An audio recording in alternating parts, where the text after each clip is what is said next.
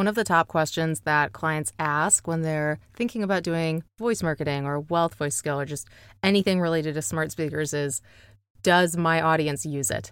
How much are people really using it? And the stats can be confusing because you'll Google it and you'll see ranges of percent. 50% of people are using it, 75%.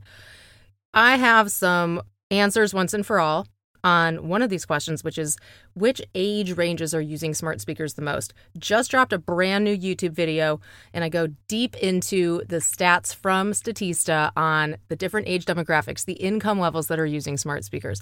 It's high, man. It's high, like 20% and higher for pretty much every group, whether we're talking 65 and up, younger, incomes 75K and up for household.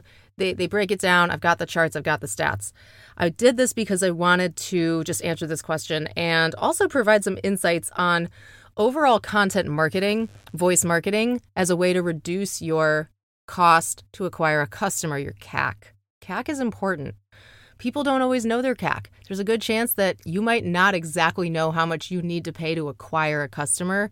A lot of the things that we do, advertising, content marketing, these costs add up. Sometimes it's hard to put your finger on exactly what you spent tweeting, but it's a cost, it's an effort.